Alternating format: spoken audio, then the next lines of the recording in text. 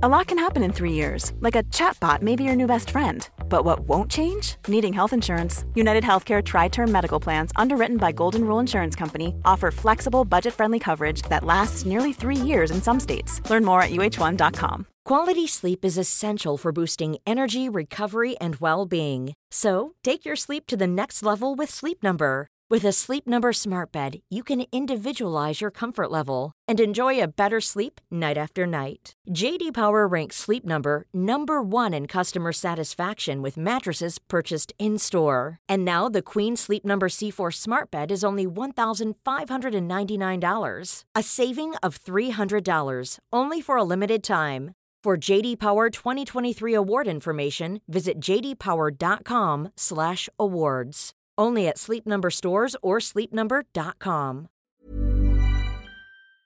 Hello and welcome to the Wrestle Kingdom 17 review. I'm Adam Wilborn from What Culture, joined by one of the Dudley Boys, Michael Sidgwick from What Culture, to review everything that just happened at New Japan's Wrestle Kingdom 17 show. But before we get into it, if you're a fan of this sort of thing, make sure you subscribe to What Culture Wrestling on Apple Podcasts, Spotify, Amazon Music, wherever you get your podcasts from, for daily wrestling podcasts where we review Raw, SmackDown, the show formerly known as NXT Dubai, AEW Dynamite, AEW Rampage, pay-per-views, premium live events. We have interviews, roundtable discussions, and a roundup of the week complete. A little bit of quiz, of course, on Wrestle Culture. As I said, though, joined by Michael Sidgwick to review Wrestle Kingdom 17 that has literally just finished. First of all, nice to have a show that's a reasonable time for us UK viewers. But your thoughts on the show overall, Sidge? My general thoughts are that it was an excellent show for the most part. But I think it wasn't just a show. It was meant to be a reboot, if you like. Not narratively. Maybe reboot is the wrong word. What I'm getting at is it was meant to be the new sample. A lot of people, myself included, have kind of zoned out of New Japan Pro Wrestling because it was really, even when it was great, it was bittersweet during the pandemic because something was missing, and that was an audience. But I think in and around that, I thought the booking had become a little bit formulaic prior to the pandemic happening, and that's 3 years ago now, or 4 if you consider 2019. So I don't think the pandemic was solely to blame. On a professional level, it's really irritating because New Japan make it almost impossible to have critics cover and expose their product for image rights and all that sort of thing. Yeah. So I think not just for me, for a lot of people, this was right. Okay, New Japan has fallen off. And what a shame. I just want to put over how much I love New Japan between 2012 and 2019. My God, what an absolutely incredible run. Probably the longest and best run of any promotion at its best ever. But this was the time where a lot of people were thinking, right, okay, well, Omega's back. There's going to be a cheering crowd. There's a lot of buzz surrounding the promotion at long last. This is the sample. What I took from it was, and I feel a little bit guilty about this considering how ardent I was about my love of New Japan Pro Wrestling. I felt like the WrestleMania casual. Omega Ospreay, which, goddammit, we will get into, was so phenomenal. And that's what I've missed. Okada Jay White was the kind of same old New Japan, long, intricate, slow burn, reversal-laden match structure that I got a little bit worn out by. I will definitely check out what they do over the year, provided that it's a full return to cheering crowds, but it didn't feel like ultimately as good as it used to be, even if Omega Ospreay was one of the best matches I've ever seen.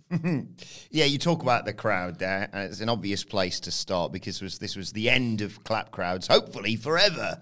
But obviously everyone should stay safe out there. It really did make a difference, didn't it? Yes. Absolutely. Like, I've watched matches increasingly over the last... I've still watched every sort of, or almost every match where it was like, right, okay, it doesn't matter about the crowd, you have to watch it. Okay. So the G1 final last year, for example, I watched it in its own warped way. Used to be amazing, and realistically, you got a grasp of who the best professional wrestlers in the world were. From a pure crowd psychology level throughout that dismal period of just bittersweet at best wrestling, because the Japanese public were very observant of the rules, very conscientious. So they used to clap more often than not. If something got so goddamn great, they lost their inhibitions in that moment and then started, in spite of themselves, to make noise because they were just so swept up that they were being nice and not nice at the same time, if that makes any sense. They were being so nice to the performers and they'd been cast under such a spell that they immediately forgot that there were protocols that they were ordinarily very, very happy to observe. Like the G1 final, like some of Ishii's best work during the pandemic, like his fire-up spots, his staggered selling, his no, I'm not dead yet stuff, really connected and people forgot themselves. So in a weird way, someone like Tomohiro Ishii, who's already a legend, already an absolute Hall of Famer in any Hall of Fame that actually matters, you got a grasp of just how good he actually was to get that set of fans in the pandemic, like really operating beyond themselves. But yeah, who will ever miss it? It's so weird and harsh as well because they're actually doing the right thing. As we speak, cases are surging everywhere. We're nowhere near out of it. It's just the desire to care has gone. It's shocking, but it has. That's just what happens. I think a lot of people extended a lot of latitude to pandemic wrestling across the East and the West in 2020. You'll go back and watch something now that I raved about on a Dynamite review. If you ever go back and watch it, and no one wants to really, from a 2020 Dynamite, you'll get a different picture now that we're back in full crowds in the States. It was harder from the summer of 2021 we've had fans return in America.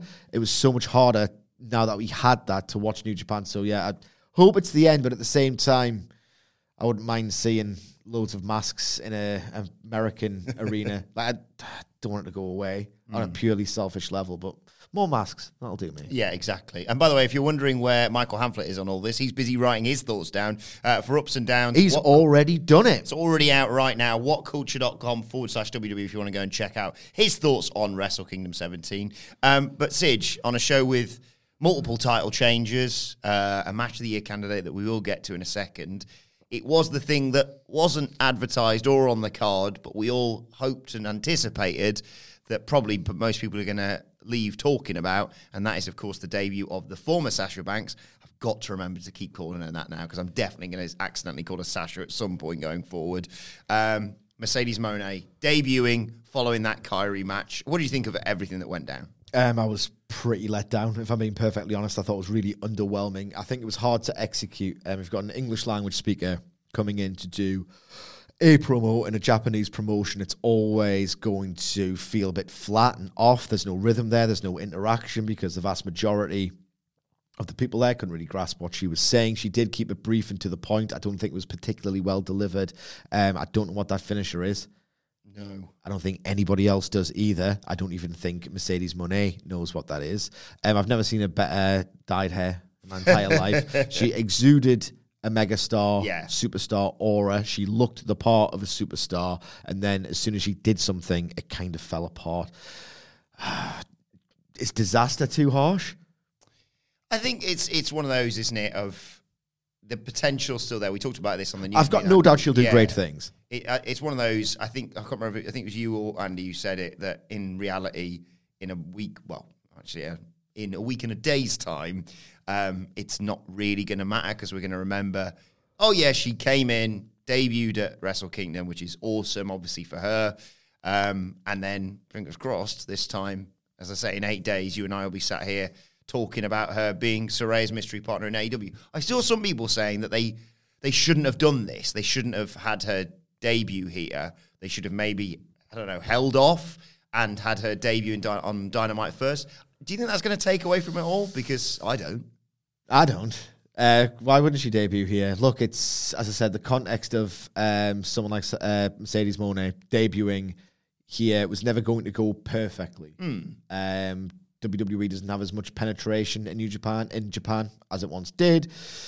Very early, before they were through absolutely incredible performances, really drawn into it. If you've been told you have to clap and it's bad if you make noise for 2 years at this point, they're not going to flick it on like a switch, so the reaction wasn't there. What didn't help as well, and I do want to touch on this, is I thought it was almost not a disgrace. Again, I try not to be too hyperbolic. I don't want to catastrophize things anymore. But 5 minutes for Kairi Sane and Tam Nakano. And that ending was so abrupt. Everything we know about New Japan Pro Wrestling, and yes, I know the undercards go short, a bit longer, a bit longer, a bit longer, a bit longer into the main event. But for God's sake, if it's your big, like, opening statement, if you like, for the IWGP Women's title on a massive show, you have to do better. I just thought it was treated as almost like an afterthought. So I think even before Mercedes made the entrance, there was that feeling of, that was it. And what's worse as well is that they were having an absolutely class match while it lasted. Like, the action was great. The body language was great. You wouldn't have known that they were told you've got 5 minutes because they were building it in their faces as they were going to craft this epic, and it was getting there. They were, to use a young person's phrase, well-born cooking, but then it just really, really abruptly ended. So I think the atmosphere, the conditions for the debut weren't ideal before. The debut was decidedly not ideal, but again, I've got no doubt she's going to do great things there. Yeah, and she's still going to get, if this happens, obviously we'll talk about it probably next week, she's still going to get a huge pep if she shows up on Dynamite. I don't think anything's going to be taken away from by her showing up here. And also, big picture stuff, as much as, like you say, the crowd reaction isn't going to be to the levels of an American crowd reaction, just as an example, and the language barrier, and even disregarding that finisher, like, you can't turn around and say, actually, we're not going to have you show up at WrestleMania. We're going to have you show up in 3 weeks because that works better timeline-wise. Yeah, it's just very work. Backwards to people. Yeah, bizarre. Right, let's get into the Kenny Omega match, because there's a lot of pressure, I think, going into this. Omega Ospreay, obviously a lot of anticipation, and yet, bloody hell. Jesus Christ, I was terrified throughout this. Yes, you were wincing. And it wasn't just the actual execution, which even before the big bombs was just stunning. Like, even the small moments, like Omega winding Omega up in the parameters of the storyline. Omega deems Ospreay to be like a bit unhinged, wildly impulsive and emotional as a wrestler. He's the cool, composed wrestling god. He's been on the stage before. He's had his big victories. Just smacking him really hard with the heel of his boot in the back of his hand, just between the shoulder blades. It's not just painful. It literally gets you back up. So those moments were great. The actual execution of the bombs, like Avalanche Kreutz Wrath, for fucking hell's sake. I thought necks had been broken. Like, I thought, how have they not? If there's no concussion from either man after this match, they're the two best workers of all time. You can make that argument already. This was certainly evidence of that. But the way in which the suspense and the sense of terror and peril and drama was worked towards in the spaces between these absolutely repulsively violent moves was just expert. Like, I've tweeted this. The mega fans will forgive me. I spent the entirety of that match wondering what they were doing on the ropes, kind of working it out and thinking, well, you can't do that without breaking your neck or getting a concussion because it's impossible. Like, shitting myself when they leapt off the rope and then exploding with exhilaration and catharsis and joy when they actually executed it. It was iconic and special in every single way of this match, away from just the brilliant execution, which was the bare minimum standard. The bare minimum expectation for this match was just absolutely incredible execution, and we got that, of course we did. But the special feeling, the iconic imagery that will leave it, like Omega getting Will Ospreay's head and just smashing it through that table, was comparatively, considering they were doing head first bumps off the top rope, one of the safer things in that match, right? But they'd already cultivated such an incredible sense of danger. And Will Ospreay, who I think is a twat in real life, right? I really felt so much sympathy with him. Kenny Omega is my favorite wrestler of all time. Will Ospreay, right, I kind of think's a twat. And I was just like sympathizing with him, and I thought I was drawn into his struggle. Like, it wouldn't have been a nice thing to do, getting your head smashed through a table, but it was just an iconic visual effect. Through as well. Through. Not into. Like, through for a second time. That was just like, it looked like Swiss cheese, that table, by the end. It was absolutely unbelievable. And it all built to some really nice callbacks, but not in a like really sort of, oh, we'll have to hit this note. Or, you know, when you watch a match and you feel like, oh, they've plotted this spot in the back and it's really good. Like the Styles Clash was a great one because they've both used it before on their respective journeys to the throne. Okada, a callback to Kenny's DDT days. This is the most violent match I've seen of his since the Kota Ibushi one in 2012. But the indirect El Generico nod, because the whole idea was that Kenny Omega and Will Ospreay have had very different hard-working journeys in Japan, and neither respects the other, or certainly Omega doesn't respect Ospreay's. Omega integrated himself into the culture, absorbed it all, loved it all, was a Japanophile, learned the language, whereas Ospreay's never really done that. In kayfabe, Omega thinks less of Ospreay for not doing that, but then as Omega articulated in the press conference yesterday, like, I haven't learned the language, and he was like, I'm thick, I can barely speak English, how am I going to learn Japanese? But, you know, I stayed in a hotel room that was tiny with no windows for 14 days to make it here, so don't belittle my journey. And then just the fact that they did a sort of generico spot when Kenny had a very famous match with them in DDT was just a perfect way to do it. And then when they were doing the wrist control stuff, I thought, all right, okay, this is a callback to the very, very famous and incredible match with Kazuchika Okada from Wrestle Kingdom in 2017. And then for it all to be leading to the moment where actually, no, he's going for the Kamigoye. It was like, no, I'm getting my ultimate revenge on Ibushi, when Ospreay concussed him a few years ago, was just the ultimate story beat for this ultimate story. He had said, I'm going to use my diamond sharp mind to beat you, you thick twat. And he got the Kamigoye, and Ospreay realized, fuck, he's got us. The only thing I can do now is spit in his face in defiance. I'm going to get my face drilled in. I'm going to get one-winged angeled. This was disgustingly violent at points, but so beautiful as a match, I thought. 5 stars, obviously, for me. Yeah, I was going to say, we'll circle back to the finish in just a second, so I want to ask you about something. But in terms of moves, first of all, it was really, really enjoyable to watch you watching it, because I don't really get to do that very often. Often we just come in and say, what do you make of Dynamite or Raw or whatever it may be.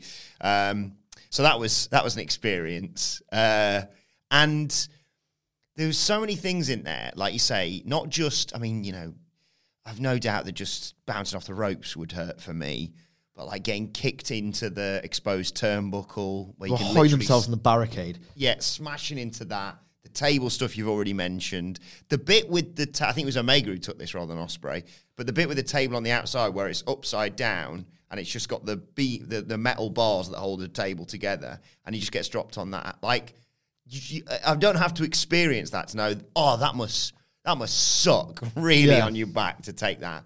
And I haven't watched as much as you, but it's very rare that I see a hidden blade where the person's facing him. Oh my God. I thought they'd botched it, but it's like, no, Omega's just a lunatic. He's just demented to do this. I mean, this match was absolutely incredible.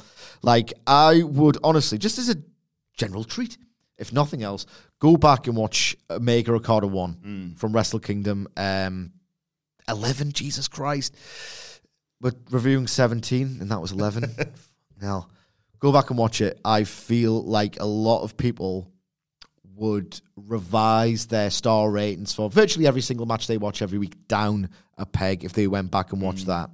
I'm not saying this match was on that level, but in terms of the Kenny Omega New Japan big match experience, it was like a composite, and it almost reached the high of its very best, but it was like the sheer insane brutality of his matches with Naito combined with the drama of the matches with Okada, but it's no tribute act to what Omega used to be, because in terms of the tone, like, what a vicious, almost at times methodical heel performance from Omega. So he's hit the heights of his old New Japan run, which when I saw him battered in 2021, still putting on world-class performances, but nowhere near the same performer. And then I missed him throughout much of 2022. This is just as a Kenny Omega mega fan. This was so perfect for me to watch. And because he's such a genius, this was a different kind of match because he's just such a genius. And he comes out with the tan and he clears the top rope with ease. It was just... Oh my God. I remember being a little bit heartbroken. 2021, before crowds returned, he had a match with Moose on some Impact pay-per-view or other, but it was held at Daly's Place. And my God, it's the worst Kenny Omega match I've ever seen.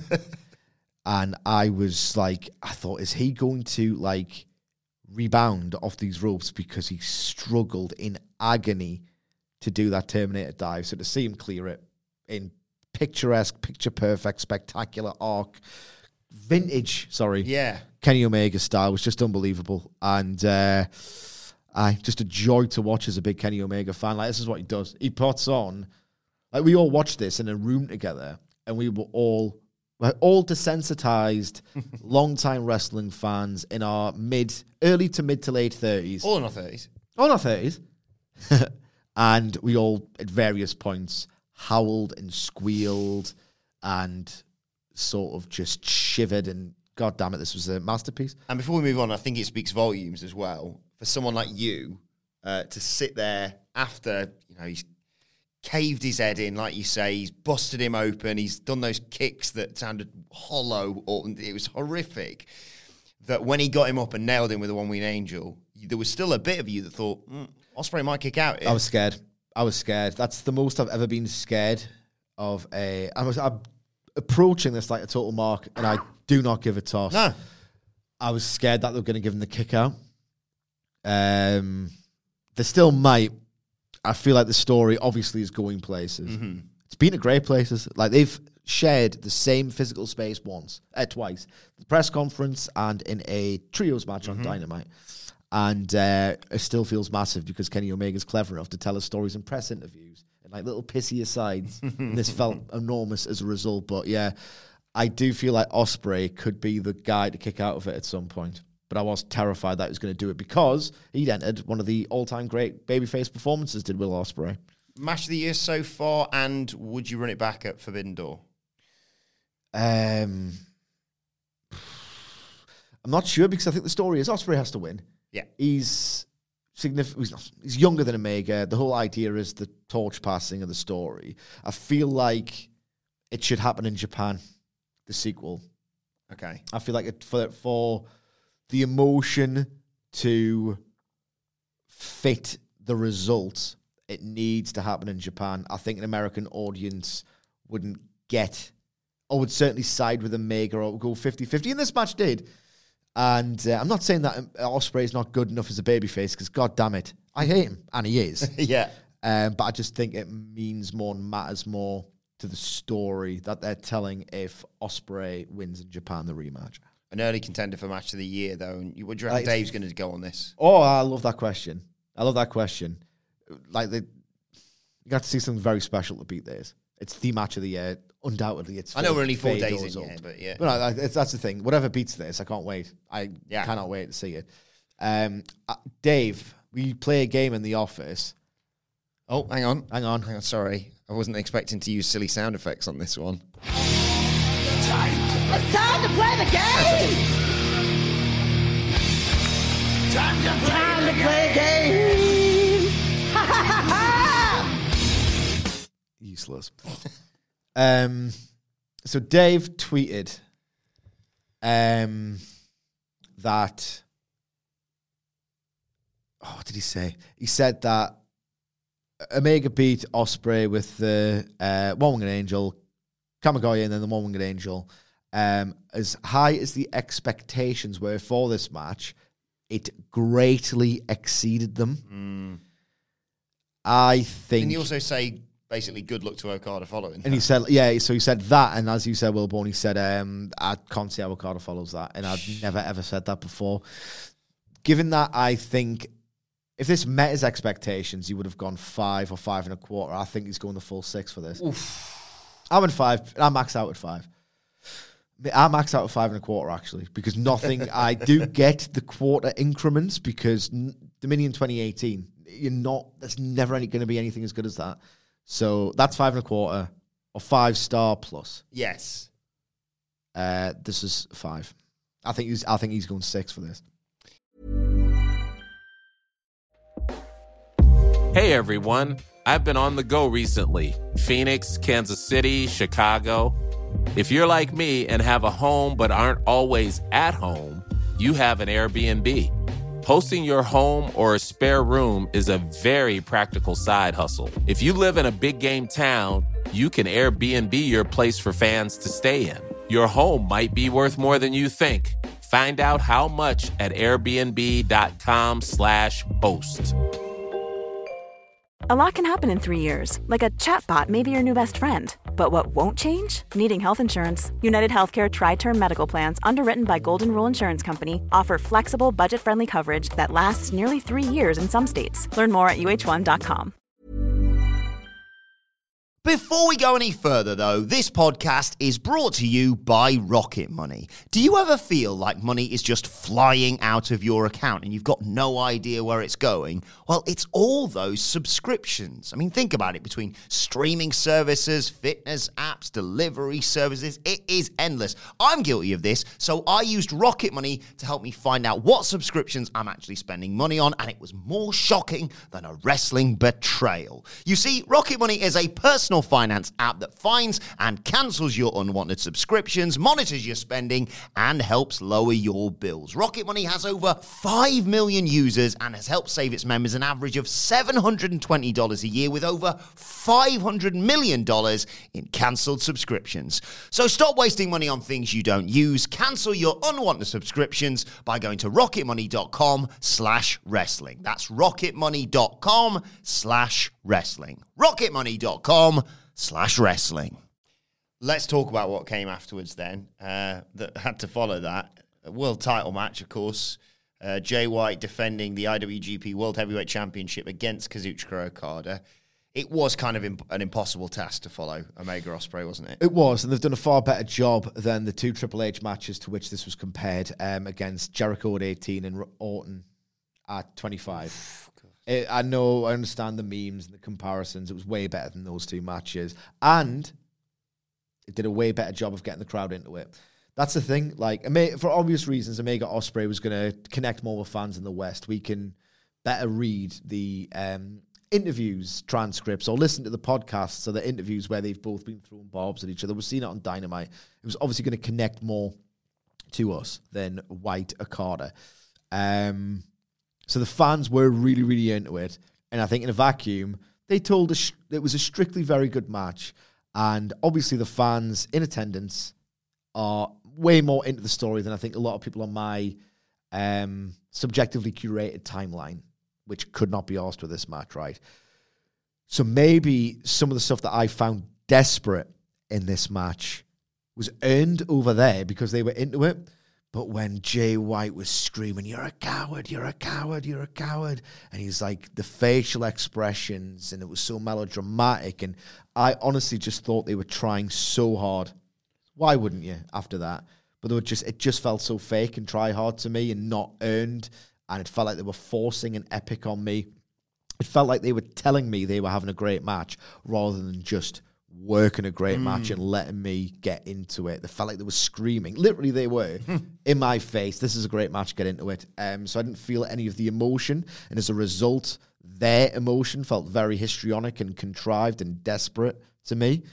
In terms of the actual match layout, like, I'm just bored at this point of the slow burn start, the reversal strewn, counter-driven drama at the end. There's some great stuff in here. Like, the sequence where White, at the last second, one of my favorite things, when he ducked something at the last second. Ducked two Rainmakers only for Okada to hit the Switchblade, for example. That was great, but I thought it was formulaic. I thought the pacing was a bit dull. I thought it stood no chance after this. And in general, if that continues to be the kind of match you're going to expect from New Japan, every single major show, from now until the next big stylistic change, or the next big star that replaces Okada, doesn't matter for me that much if the fans are going to cheer or not, because I've been watching it for almost a decade at this point. So it was a strictly very good match. Jay White doesn't feel like he is it. I'm using a lot of young people lingo today. He is him. He's not him. He's just not him for me. I've often compared Jay White to a dense novel, where it's good. It's really very good. But, The American Office is on Netflix. And I did a lot of reading in my youth, and I can't be asked with like 600 pages of something worthy. That's not particularly like just amazingly entertaining. The right call to put the title back on Okada? Yes, absolutely. He's the ace, and the fans love him. And look, it's one of those things. I could be subjective about it, but I'm not going to deny the reality that the fans are still besotted with Okada. It was the Antonio Inoki tribute show as well. Why go the desperate heel route? The story that they've been telling is that Okada can't beat Jay White. He finally did. It's the babyface redemption. So it was the right result. But yeah, that kind of New Japan is the one I got a bit bored of, if I'm honest. I was planning on, when we were coming in here this morning, I was initially making my notes. I was like, right, we've got to talk about Omega Ospreay. We've got to talk about the world title. If the former Sasha Banks shows up, we've got to talk about that. And then I'll just ask him a little bit about clap crowds and maybe a bit about Carl Anderson, for example, and obviously FTR, who were taking part in this. I didn't anticipate sitting down with you to ask you about the IWGP Junior Heavyweight Championship four-way. Yeah. But that hooked both of us, didn't it? It was great. It was absolutely great. I don't want to suck my own cock here, right? But I said on the NXT preview, which I took as a... Yes, I remember that. I interpreted, I'll just preview Wrestle Kingdom here and do a bit. I said they're going to make Master Wato into Clark Connors from Forbidden Door, and they did like an even better job. Yeah. Master Wato, right, is kind of, his face and his look is kind of synonymous to me with, all right, New Japan's cooked. It's in a pandemic. It's incredibly bleak to watch. This guy's not ready. They are overcompensating for their aging, very overfamiliar roster by having more than one wacky gimmick from wrestlers who aren't necessarily ready and or to the expected New Japan standard, and Wato was one of them. My God, this was laid out phenomenally well. I fell in love with Master Wato in this match. He was so close, hitting his finisher. This is one of the best four-ways in terms of how to tell a story with four people in the ring. I've seen better four-ways, but in terms of how you make use of the fact that there are several people in one match to get someone over and defeat. He hit that incredible finish of his like 3 times on 3 different people, and every single time it got broken up or the referee got out of it.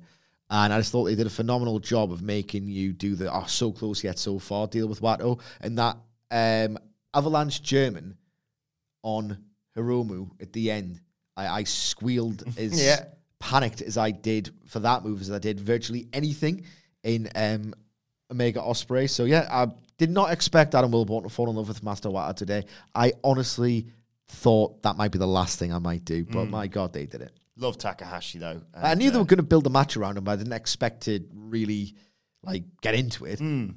Were you, just a quick word, I don't want to disregard everyone else, but just in terms of... I'll do some highs and lows in a speed round at the end. Yeah, were you surprised by seeing Carl Anderson, WWE star, drop the Never Openweight Championship to Tama Tonga? It was always a formality. Yeah. It was always going to happen to just excuse him from his deal and get him away from the title, which is quite funny how he's dogged it in that kind of meta role, especially against Hikuleo.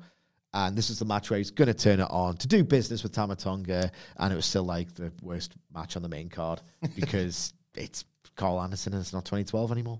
I missed the Zack Sabre Jr. match, and I love him. Right, hand on heart, I was writing up a news article about FTR losing the titles, so I missed it. I'm going to go and watch it because the general consensus from people whose opinion I respect is that it was really, really well worked, escalated the intensity. The wrestling was incredibly crisp and believable, and the struggle element was there. And yeah, from the storytelling perspective, like the experience and the impulsive sort of clashed, and Sabre Jr. used his experience to get over in a flash fashion.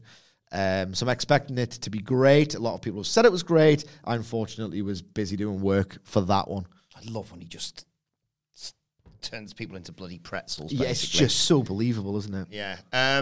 Your thoughts on the rest of this card, and particularly another title loss, I think the last title loss that they had for FTR, losing their IWGP tag team titles. I'll be honest, I did not watch the pre-show because I watched NXT, which we are going to review. It should be out around about the same time wherever you get your podcast from, so do spend time with us on that as well, if you've got it. I know a lot of people are tired today. Oh my God, there's one New Japan show we watch a year. We had to stay up late for it. Try being British. I literally saw some tweets last night going, oh God, set the alarm. And I was like that. Don't you start. Yeah, don't you start. You could just go to bed at 8, wake up at 3 when it starts over there, and you got your 7 hours. Yeah. Stop bitching. You don't have to stay up. Just get a split shift. That's how we do it. You need to, they're amateurs at this. Yeah, though. exactly. They are amateurs at this. So I missed the pre-show with the Rambo and everything else. The opener, fun sprint. Leo Rush in particular had some cool moves, but Gusher in there. Yeah, hard way. I think he face first bumped on that studded lighty up ramp. Yeah. And if that was when he got busted hard way, I wouldn't have been surprised. Look, it was a really fun sprint. Leo Rush in particular is just movement. I'd love to watch him in Swerve. Oh. Can you imagine that? That'd be absolutely unbelievable. So he impressed me. It was a fun sprint. I feel like I'm bored of that fast-paced junior style. I feel like it's been subsumed by both mainstream companies for several years now, so it has lost a certain unique quality. This is well worked for that kind of genre, but it has to be high-end for me to get really into it. As again, the women, I won't labour on it, I've already talked about it. I was really disappointed that it was so abrupt in its finish. FTR Bishamon was really hard-hitting. It's so good that Cash Wheeler has the no flips, just fist gimmick, because when he busts out a dive, it's always awesome. It's always better than the people that he buries for using it, and it kind of puts over the occasion as if I have to bust out a dive. It's kind of a cheat code because he didn't really have to do it against Bishamon on the guns, but it's kind of a cheat code to get a match over. Really hard hitting. Poor Yoshihashi. He seems to just take a killing in everything he does. He's fated to get really badly hurt or to look like he's getting badly hurt. He took one header and his legs got wrapped around those like prison bar guardrails, if you like, and I just looked like he was a mess. So a hard-hitting, good match. Not one of the best FTR matches from their run, but it was really good. They might go to WWE, they might not. There's probably a Get the Table in it at some point. Yeah. Potentially. Certainly not on a great run right now. Yeah. But is it a meta thing? Or they're doing business on the way out? Who knows? But again, I think that's one to really talk about on a separate podcast. So we had Narita at ZSJ after that. Mm-hmm. What followed that? Then Tama versus Carl Anderson. Then Keiji Muto's last New Japan match, the 6-man. It was fun, and they put the shine on Shota. And Shota's fire-ups were great. And it was a nice bit of business for Shota. He's a real penny dropper. Then we had the IWGP Junior Heavyweight Championship that was won by Hiromu Takahashi, Omega Ospreay, which was quite good, and Okada Jay White. A fun show. It was a really, really excellent show. If I'm being completely honest, I got the New Japan vibe back at the highest between 2012 and 2019. But it was a bit like the WrestleMania thing. Yeah. I feel like the WWE guy who went off the product, or The Rock's doing a match, or Lesnar's doing a big match, or Taker's doing a big match, like in the 2010s, and then watching the rest of it and thinking, it's not so good, or so fresh, or so white or hot, or so new, or so fashionable that I have to stick around. I didn't get that feeling from the rest of the card, even though much of it was very good to very good indeed. Can't wait to watch Omega Ospreay back again. I'm going to watch it tonight. Yeah. Right, well, let us know your thoughts on Wrestle Kingdom 17 on Twitter at WhatCultureWWE. As I said, make sure you check out Michael Hamflett's Ups and Downs article, which is out now, all about it, whatculture.com/WWE. You can share your thoughts with us. You can follow Michael Sidgwick on Twitter at Sidgwick. You can follow me at Adam Wilborn. Follow us all at WhatCultureWWE. As I said, make sure you subscribe to What Culture Wrestling wherever you get your podcasts from for daily wrestling podcasts. Me, Sidge, and Hamflett will be back later on today to review NXT and look ahead to a new look AEW Dynamite a little bit later on as well. But for now, this has been the Wrestle Kingdom 17 review. My thanks to Michael Sidgwick. Thank you for joining us, and we will see you soon. Spring, is that you? Warmer temps mean new Allbirds styles. Meet the Superlight Collection, the lightest ever shoes from Allbirds, now in fresh colors. These must-have travel shoes have a lighter-than-air feel and barely their fit that made them the most packable shoes ever. That means more comfort and less baggage. Try the Superlight Tree Runner with a cushy foam midsole and breathable eucalyptus fiber upper. Plus, they're comfy right out of the box. So, what can you do in a Superlight shoe? What can't you do is the better question. And because they're super packable, the real question is, where are you taking them? Experience how Allbirds redefines comfort. Visit Allbirds.com and use code SUPER24 for a free pair of socks with a purchase of $48 or more. That's ALLBIRDS.com, code SUPER24.